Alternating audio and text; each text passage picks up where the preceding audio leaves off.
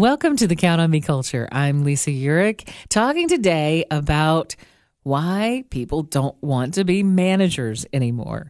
This is a show about the Sandsdemic, about the fact that we didn't make enough babies 30 years ago. And according to the Pew Research Center, if you've listened to the podcast, you've heard this before, we didn't make enough people to replace the exiting baby boomers. And just like we've tracked so many things with the baby boomers throughout the last 100 years of history, we can track this huge labor force change. And we knew it was coming. We didn't talk about it. We didn't think about it. We didn't plan for it. But it happened. In the end of 2019, beginning of 2020, we had hit a critical labor force deficit. By February of 2020, 72% of small businesses said, we can't find our people. And that was the worst result since the World War II. So I say this all the time because I think it's not yet in our public awareness, in our shared awareness, that we are in a profoundly different labor environment. I know we feel it and we see it and we experience it every time we stop through a drive-through or go in a restaurant or go to Lowe's or any other store. We see it all the time. And I want to add a new layer today because Entrepreneur Magazine and Harvard Business Review, several folks have focused this month on the unique trend that they've noticed that folks don't want to be managers anymore. So we are dealing with a new workforce. And I'm not just talking about age. So this is especially true for the millennials and the Gen Zs, but it also is true kind of for the Gen Xers who are reevaluating their lives and saying, what do I want for this next phase? What do I want in this land of options?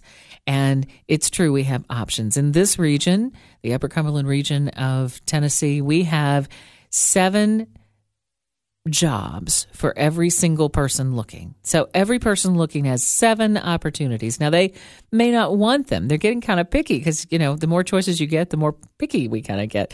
And baby boomers, those who are still participating in the workforce, and there are a bunch who have retired and then come back to do things, or who decided that they never wanted to leave the workforce. My husband and I never want to leave the workforce. And it's also fair to say that our needs are changing and our desires are changing a little bit. I, myself, a few years ago said, I'm a much better individual contributor than I am a leader or a manager. My husband's a great manager. He loves managing. I like teaching leadership, but doing it, not sure all the time. I love people. I love developing people.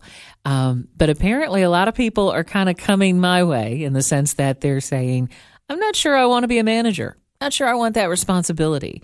Millennials and Gen Zers especially don't want to be managers anymore. In a recent survey of 1,000 Americans by workplace analytics software company Visier, found that less than half, 38%, said they aspired to be a manager. Less than 38%. So, and I think it's getting worse. I think people are like less than a third. And you could ask why. There's a lot of different things that have been put forward. Some people believe that one of the answers that you hear a lot is life-work balance. The perception is that managers don't get it, that they are having to work more hours, that they're glorified interns, that they're not being able to be paid, especially in middle management roles, for the extra work and extra burden that being a manager. And we got to take a step back and just imagine or think about what the implications are in a sandsdemic. In a sandsdemic, sands without demic people, we don't have enough people. We're in a permanent people shortage. And what does that do to someone who calls themselves a manager? For decades, we've measured success of companies. One of the key measures has been turnover. Do you keep your people? Well, it's unlikely that we're going to keep our people in a sandsdemic. When people have 7 choices, they know they have choices. They know they have a buffet of choices. They can think in a gig economy sort of mindset.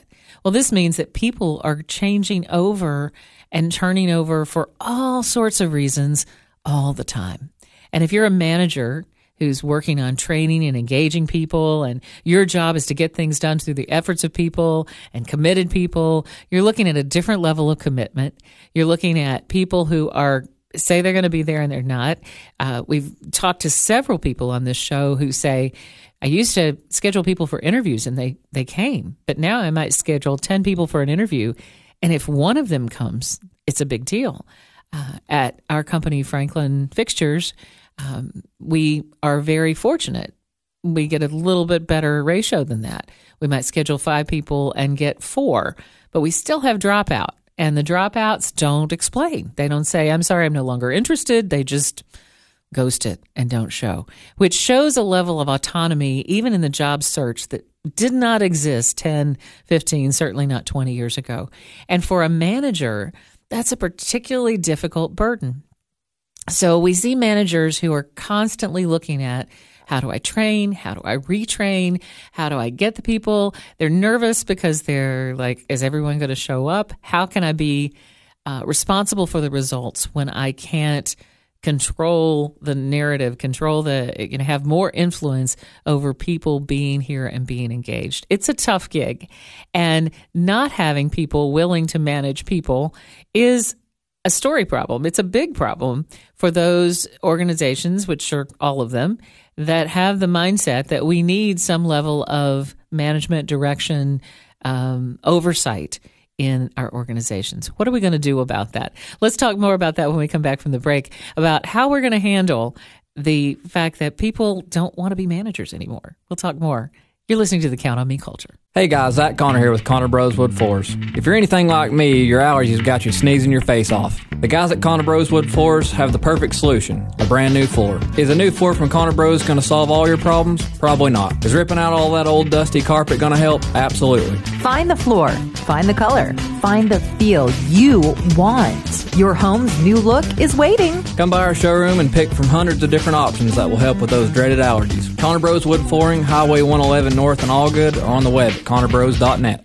Welcome back to the Count on Me culture. We're talking about the fact that people don't seem to want to be managers anymore in a sandstemic, and what that means and what we can do about it. I'll devote the third segment to possible solutions, but let's talk a little bit more about the problem itself and dig into it.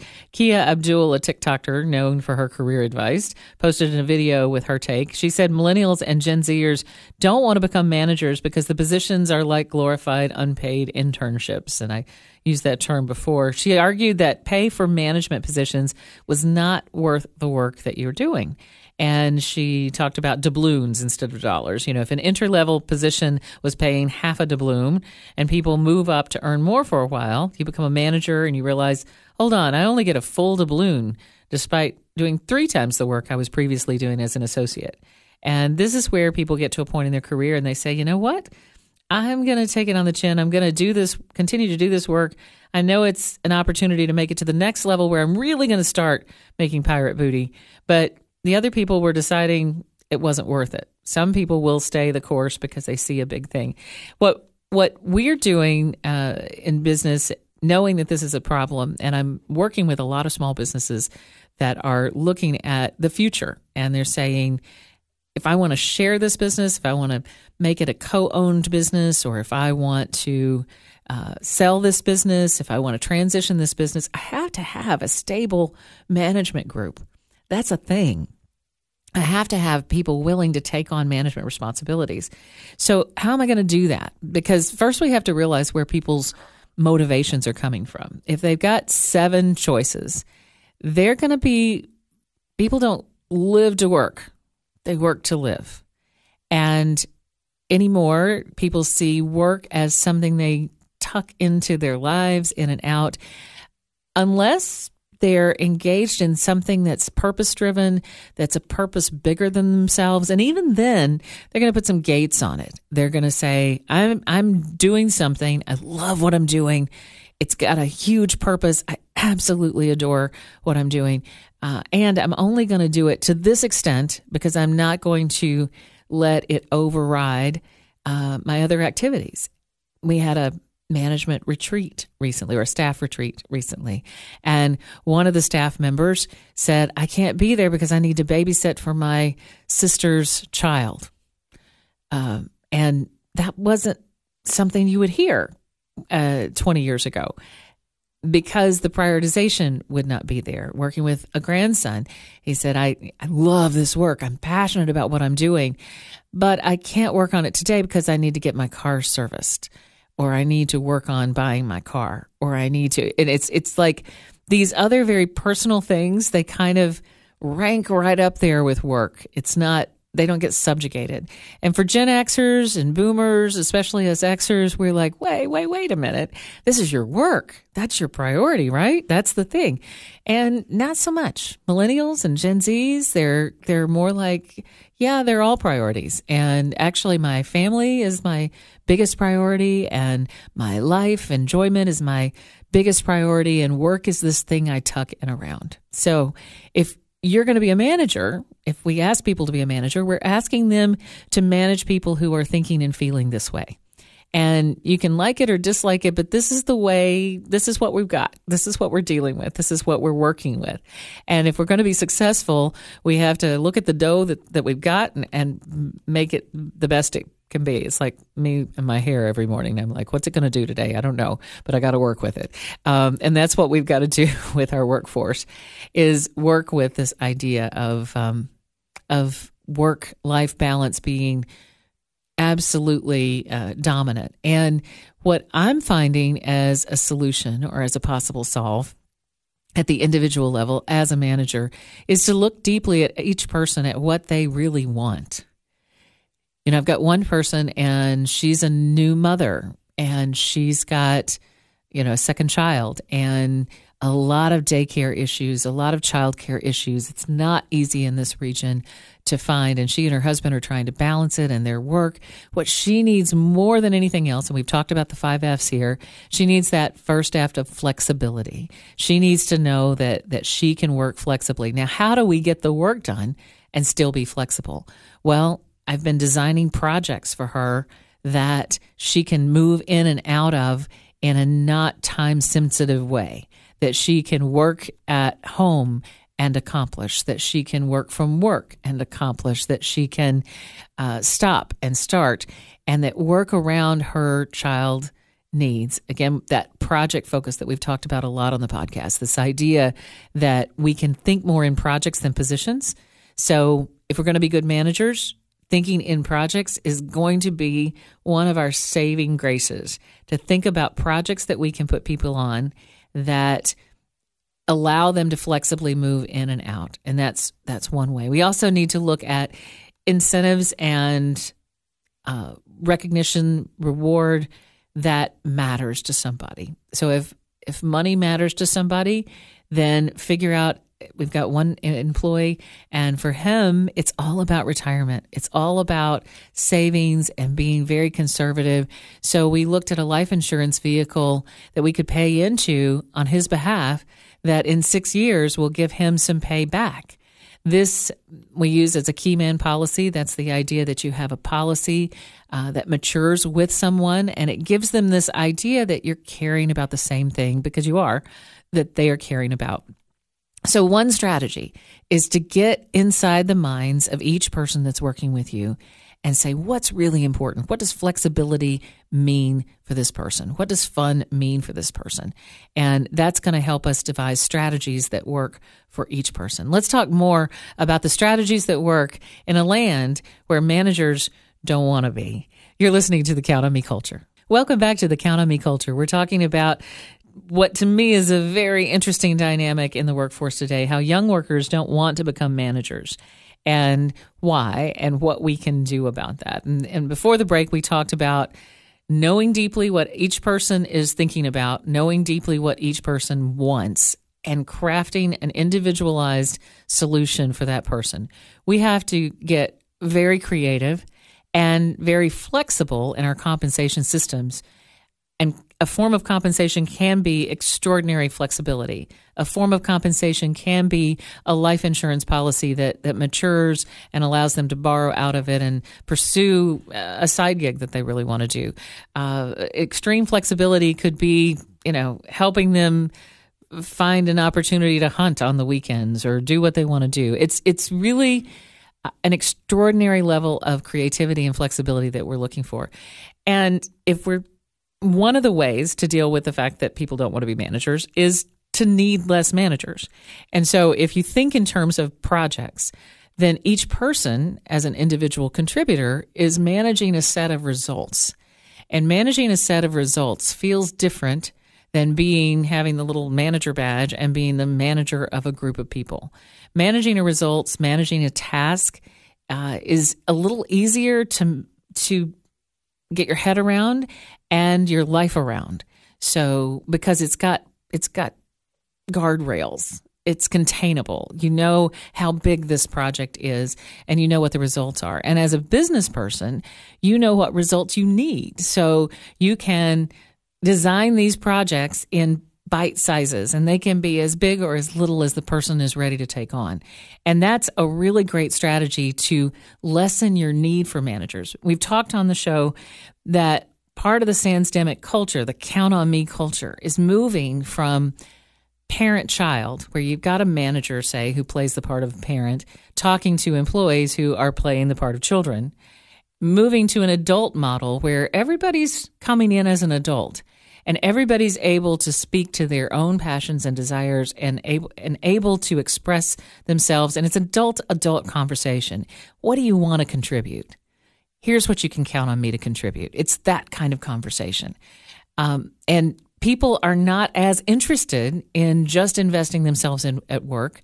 They know they've got options, so we've got to really think differently. So project thinking is one of the ways we lessen the need for the number of managers. And then when we do have managers, the managers that we do need, we need to have a lot of empathy for what they're going through, a lot of recognition that they are managing a group of people that are decidedly different than the groups of people that we were managing 10 years ago. They need different kinds of attendance policies. They need different kinds of rules. They need a lot of latitude when they're managing. And you do have people out there who like leading others. They like the opportunity to cultivate and develop. And if you flip it on its head and you say, this is not about you being in charge of people, this is about you being a coach for people. This is about you helping people actualize, helping people develop and live better lives. This is about you advocating for people. And we're going to tie into somebody's core values there. There's a millennial, there's a Gen Z that loves the idea, I'm going to be part of helping people achieve what they want to. Then, let's find those people and let's treasure them and realize that they're less than a third of the workplace. They're unicorns. And so when we find those unicorns today that want to be in leadership and management, that are interested in developing, let's double down on the coaching aspect, on the development aspect. That's really where the best leadership is anyway. And reduce this idea of management, because that's not ever been a super effective place anyway. We always talk about leadership versus management. We need to manage activity. We need to manage things. We need to lead people. And so this idea of leading people is very attractive to a number of people. So for the people it's attractive to, let's recognize that they're doing an extraordinary thing. They're investing themselves at a different level to lead, to bring about. And let's give them a tool chest full of resources that include a great deal of flexibility. If they decide, we've got to help them be consistent. Consistency is important, but not essential. So long as everyone is getting what they need, as everyone is getting an extreme amount of generosity, an extreme amount of curiosity and caring, if everyone is getting what they need in terms of flexibility and fun, and they perceive that they're being paid creatively and fairly, then the leader, the manager type, has what they need in order to proactively lead and manage the operation. Lead people, manage the things. We do have those unicorns among us, so we want to invest in those folks, give them resources, and give them a whole lot of love. And then at the same time, lessen our need for managers of things by moving toward projects wherever we can. Where can you do those things in your business today? Where can you lean on the individual contributor, lean into what they're interested in, lean into their passions, and really ask them what you can count on. We are creating a culture that works. We're creating the count on me culture. Thanks for listening.